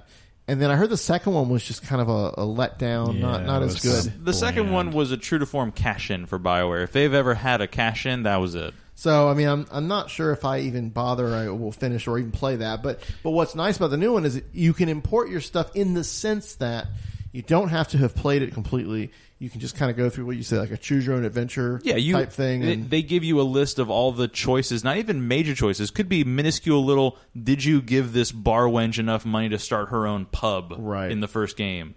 Little choices all the way through, and you can craft your own story of how you want it to be. You kind of regret certain decisions, you want to try something different, you can do that with the system they've set up. So that's kind of a nice way to honor that. I've been playing Shadow of Mordor. I heard that was okay. I don't know. It got mixed reviews, so I wasn't sure. I haven't seen any bad reviews. I've seen a lot of like it's good or it's great. I haven't seen any it's not. Huh. I don't know. I forgot which one I was reading, but that and Alien Isolation I heard both. Isolation, the main complaint I heard about Alien Isolation was that it went on too long. It was a good game in the first few hours, but the game is like 20 hours long. Oh, wow. And a majority of that is the unfair, like, alien can drop. Like, you're hiding in a locker and the alien shows up behind you. Like, there's no reason why the alien should be behind you, and yet it is. Yeah.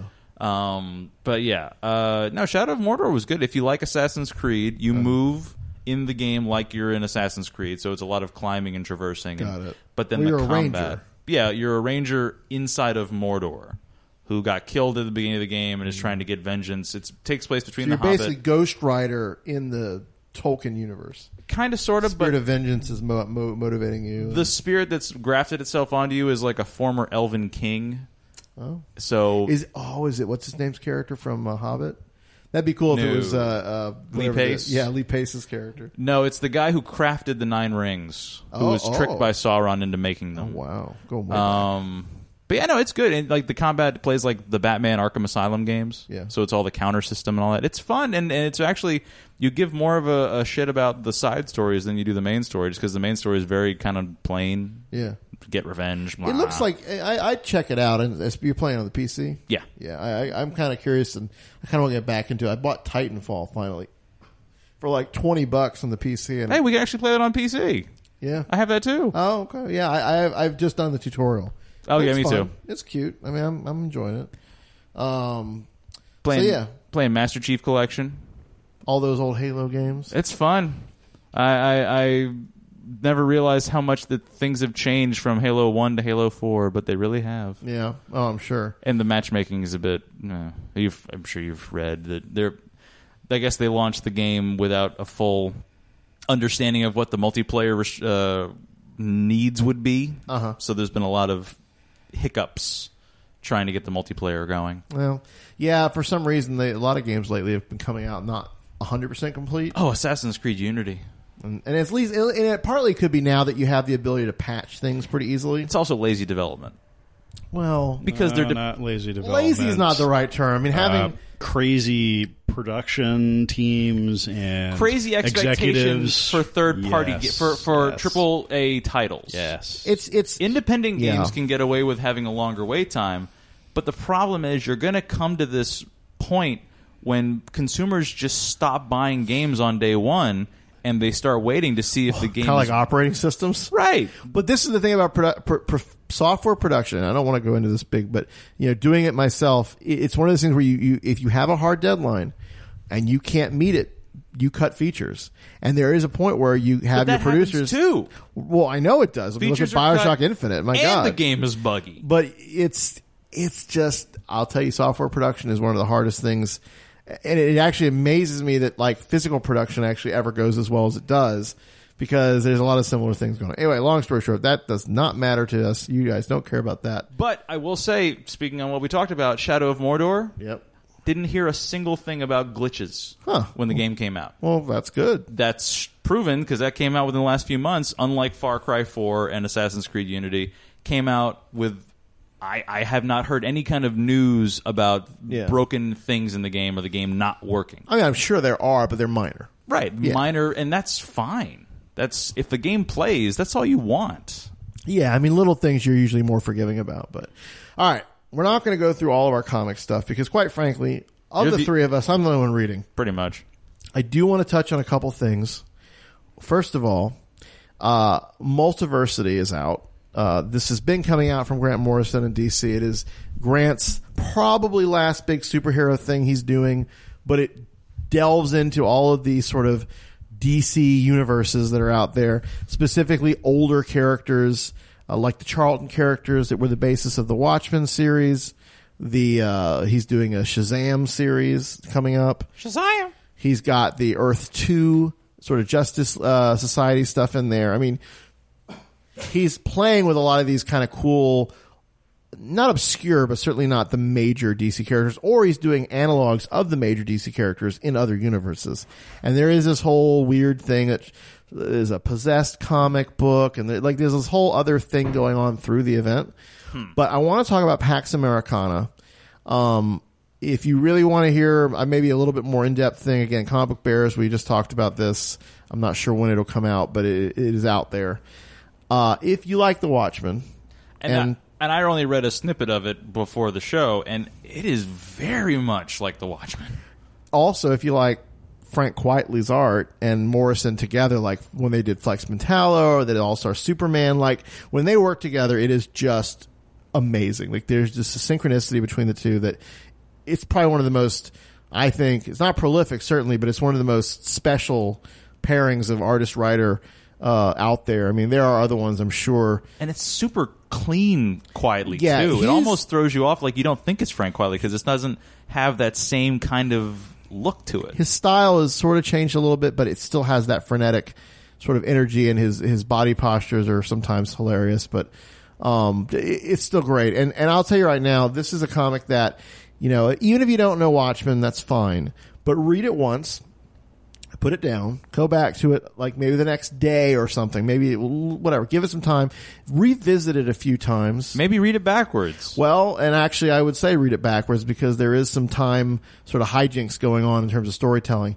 The other thing is there's certain like splash pages where if you actually sit there and kind of look at the structure of the pages, it's a lot of it is two 4x4 grids, which again it's 8. And 8 is actually prominently featured in the whole issue. But Watchmen was a 9-panel grid. So he is, in some ways, if you're familiar with Watchmen and if you're familiar with sort of the dialectic between Alan Moore and Grant Morrison in terms of their views of superheroes, you're going to get even more out of it. So it's one of these gifts that keeps on giving. The more you revisit it with new insight, the more you'll get out of it. I'm just really thrilled. But the whole series has been great. And again, next month is the Shazam one, so I'm very excited. DC's got a lot of stuff going on. Of course, they're leading up to this big thing called Convergence, which they'll finally dust off the old 52 and throw it back in the mix. And it's going to be like a Super Smash Brothers-ish sort of thing with sort of B and C level writers and editors, and it's basically what they call the Band-Aid because they're going to be moving offices from New York to California. So yeah, I don't know what to think of it. I'm not necessarily holding my breath for amazing things, but I'm curious. They're also not doing any new DC books other than Convergence during those 2 months. And so when we have our other retailer friends back on, maybe next month, hopefully, we'll dig into that a little bit. But the other thing Marvel's doing, of course, is Axis. That's their big event. Axis is kind of not the best execution, I think, of this idea that good guys can become bad guys can become good guys. it's like they took the idea behind Superior Spider-Man and just ran with it. Yeah, and I like Remender a lot. I think that this isn't the best Remender. I think it's kind of the whole when Matt Fraction did his event. Yeah, I was going to say Fraction kind of dropped the ball, but not that Fraction has any, he was knocking it out of the park with Hawkeye, and yet he couldn't really kind of capture what he wanted with Fear Hawkeye, itself. he didn't try to hit for the cheap seats. Right. He went for, I'm going to do the Hawkeye story that I want to tell. Right. And I think when a writer like that sticks to their guns and doesn't try to make the broader brush thing, like it tends to be more sensible. Even Bendis occasionally, as much as he did okay events, I think his personal stories, his indie stuff, Powers, even Alias, which is a Marvel thing, Yeah. was far more successful than some of his stuff with Avengers. And I mean, his even X-Men like- stuff's been good, but it's But stuff like you look like Secret Invasion was very lopsided. right. It was And- very uneven storytelling. Exactly. So Axis is whatever. You have crazy stuff like Apocalypse and the X-Men working together, and I don't know who else. All these villains like Carnage, Red and Onslaught, Hobgoblin.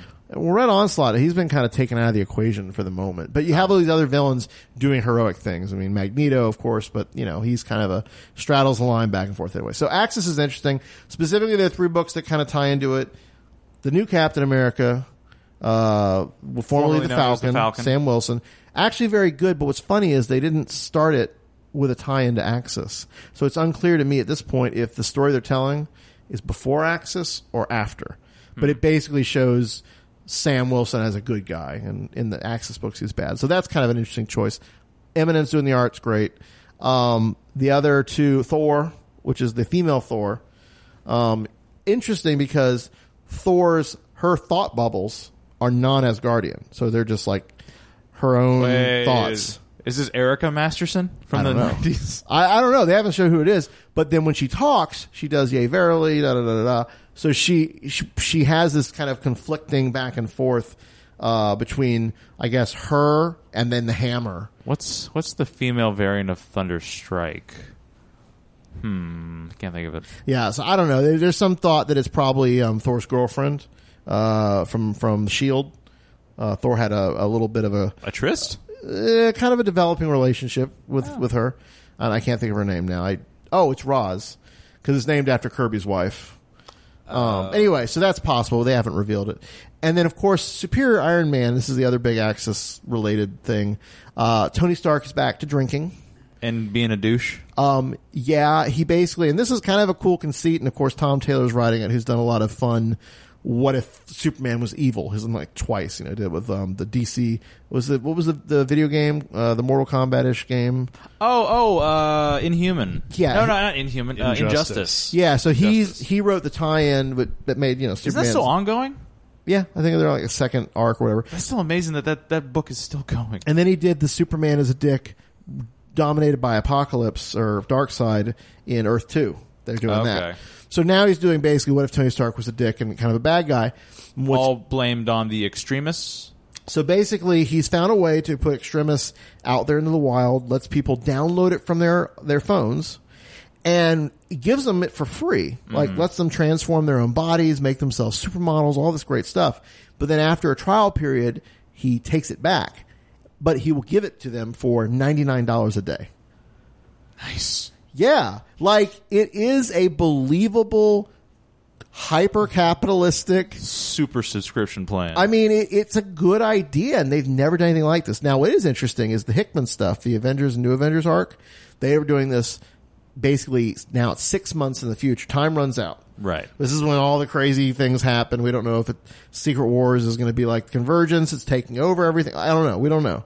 But long story short, they're 6 months in the future, and they've just shown what Tony Stark is up to, because up till now he's been sort of hidden away. Mm-hmm. He's actually a prisoner of the bad cabal that's running, like Thanos and a bunch of his lieutenants and Namor. They're basically trying to save the universe by destroying other universes. Right, yeah. They're fulfilling what the Illuminati were going to do, but they're actually doing it, and the Illuminati never did. They have Tony Stark prisoner, but at least 2 different people have tried to rescue Tony, and he's so full of pride and so full of whatever that he still thinks he was right in everything he did, that my belief from what I've both seen in that and from what I've read is he does not get put back to quote-unquote good guy status after Inversion and after Axis wraps up. So that allows them to now tell this story of Tony Stark as an evil capitalist dick. Mm-hmm. So that's kind of interesting. The main nemesis for him will be Daredevil?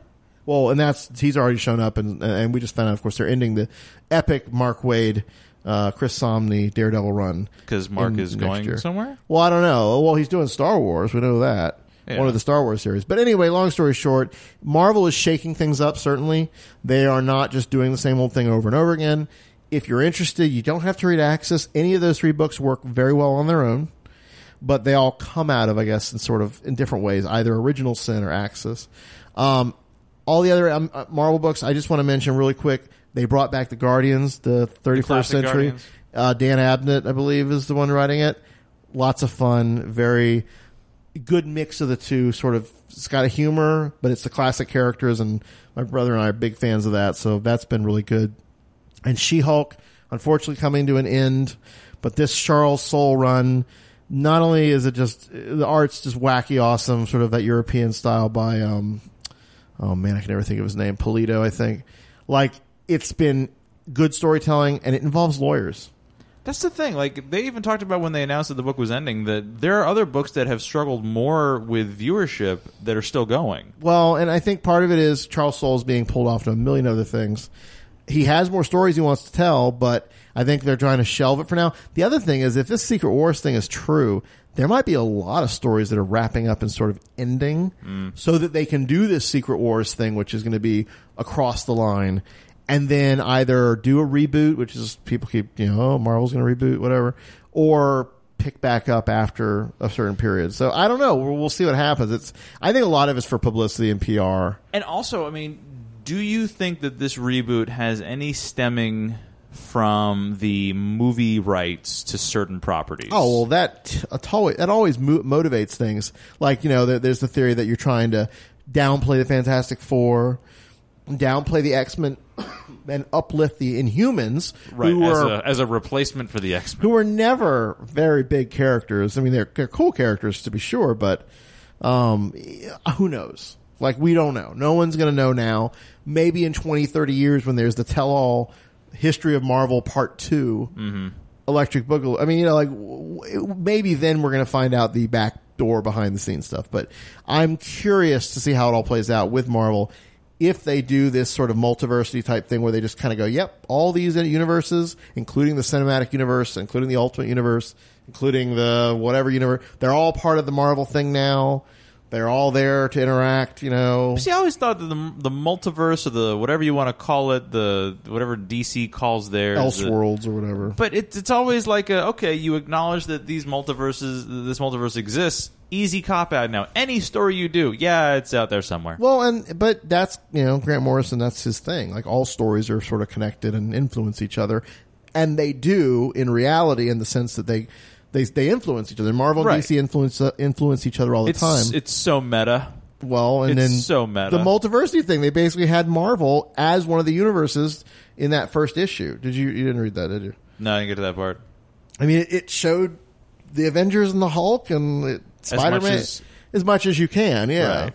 And what did Hickman do?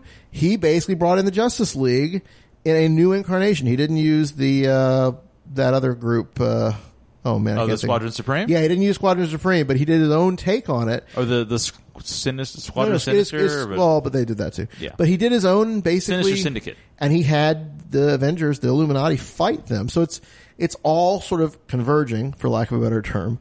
And these universes are affecting each other in real ways. And it's kind of cool, but it's also so, like you said, meta, that it can get a little too incestuous and that's when people go, can we just get back to some basic stories with some archetypal characters? Well, which might very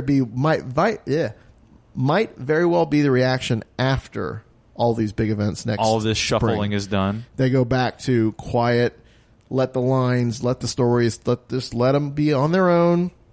Don't bring them into the events. Just let them do their thing. But we'll see. Certainly, it's exciting for people who like those kind of events, and it brings in potentially new readers. It ties in with other things in the TV now and movie spheres. But so again, this was a sort of an interesting episode, sort of a media mess redux of our Flame On show. But thank you for listening. Of course, we can be found anywhere on social media that you have social media, except for LO. I think that's the only thing we're not on. We're on Tumblr, we're on Facebook, we're on Twitter, we're on Google Plus still. It's Google Plus. Because, why not?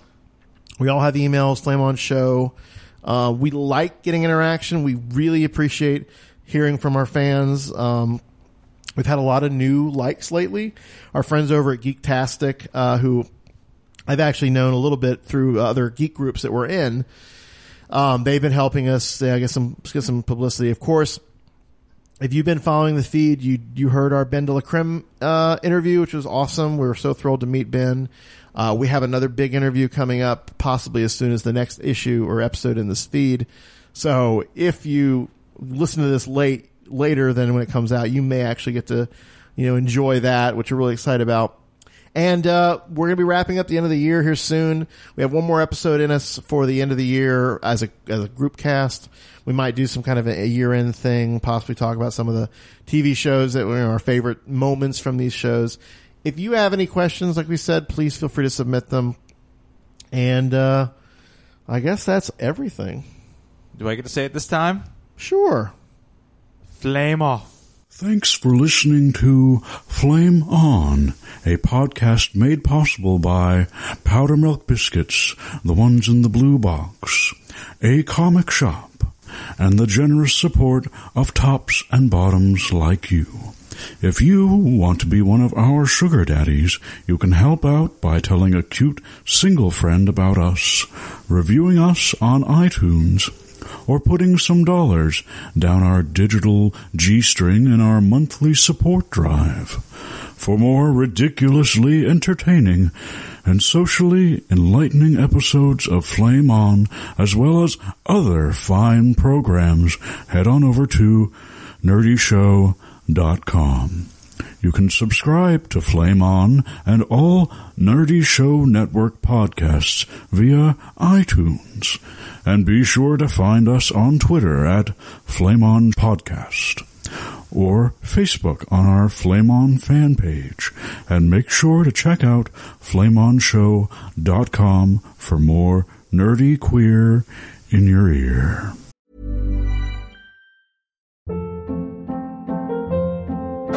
Hold up. What was that? Boring. No flavor. That was as bad as those leftovers you ate all week. Keke Palmer here, and it's time to say hello to something fresh and guilt-free. Hello Fresh. Jazz up dinner with pecan-crusted chicken or garlic butter shrimp scampi. Now that's music to my mouth. Hello Fresh. Let's get this dinner party started. Discover all the delicious possibilities at HelloFresh.com.